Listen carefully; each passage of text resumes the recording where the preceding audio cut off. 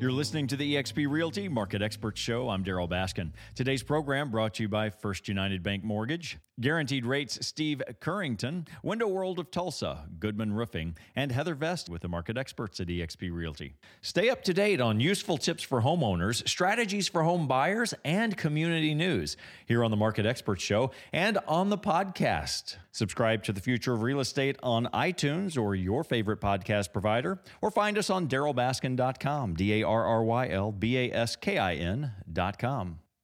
Well, let's talk about getting better every day and handling stress. Dr. Mark Sherwood with Functional Medical Institute. What can you tell us, Dr. Mark? Well, a lot of people run around incredibly stressed, and it's stress, as we know, is one of the biggest killers out there, and it can have an extremely destructive effect on all of your relationships. Relationships. Now, I would have thought you were going to talk about our bodies, just our bodies, but you're talking about relationships with people.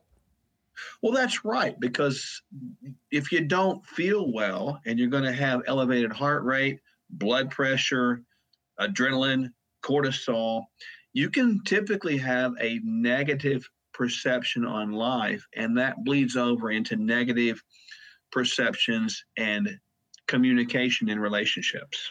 Well, that makes sense, but now you're saying that I just can't blame it on the other person? You can't, even though we might want to, but we can't do that. Sometimes we just have to take a good look at self. So give us some tips on reducing our stress, really managing it effectively. Well, first, one has to be honest about what triggers sort of initiate the anxiety or the stress. And most people don't do that. We tend to just blanket statement by saying I'm stressed, but we need to look at the triggers and then try to look at those triggers individually and change or replace at least one of them to start with something else that reduces anxiety. So you'd mentioned breathing, just the simple act of breathing. Exactly. You know, like if people can do this like right now, like put your hand on your belly and work on breathing diaphragmatically. And that would be like when you inhale, the stomach comes out, and when you exhale, the stomach goes down without moving the upper body. That pushes the breath down and it forces the body to go into a relaxation state.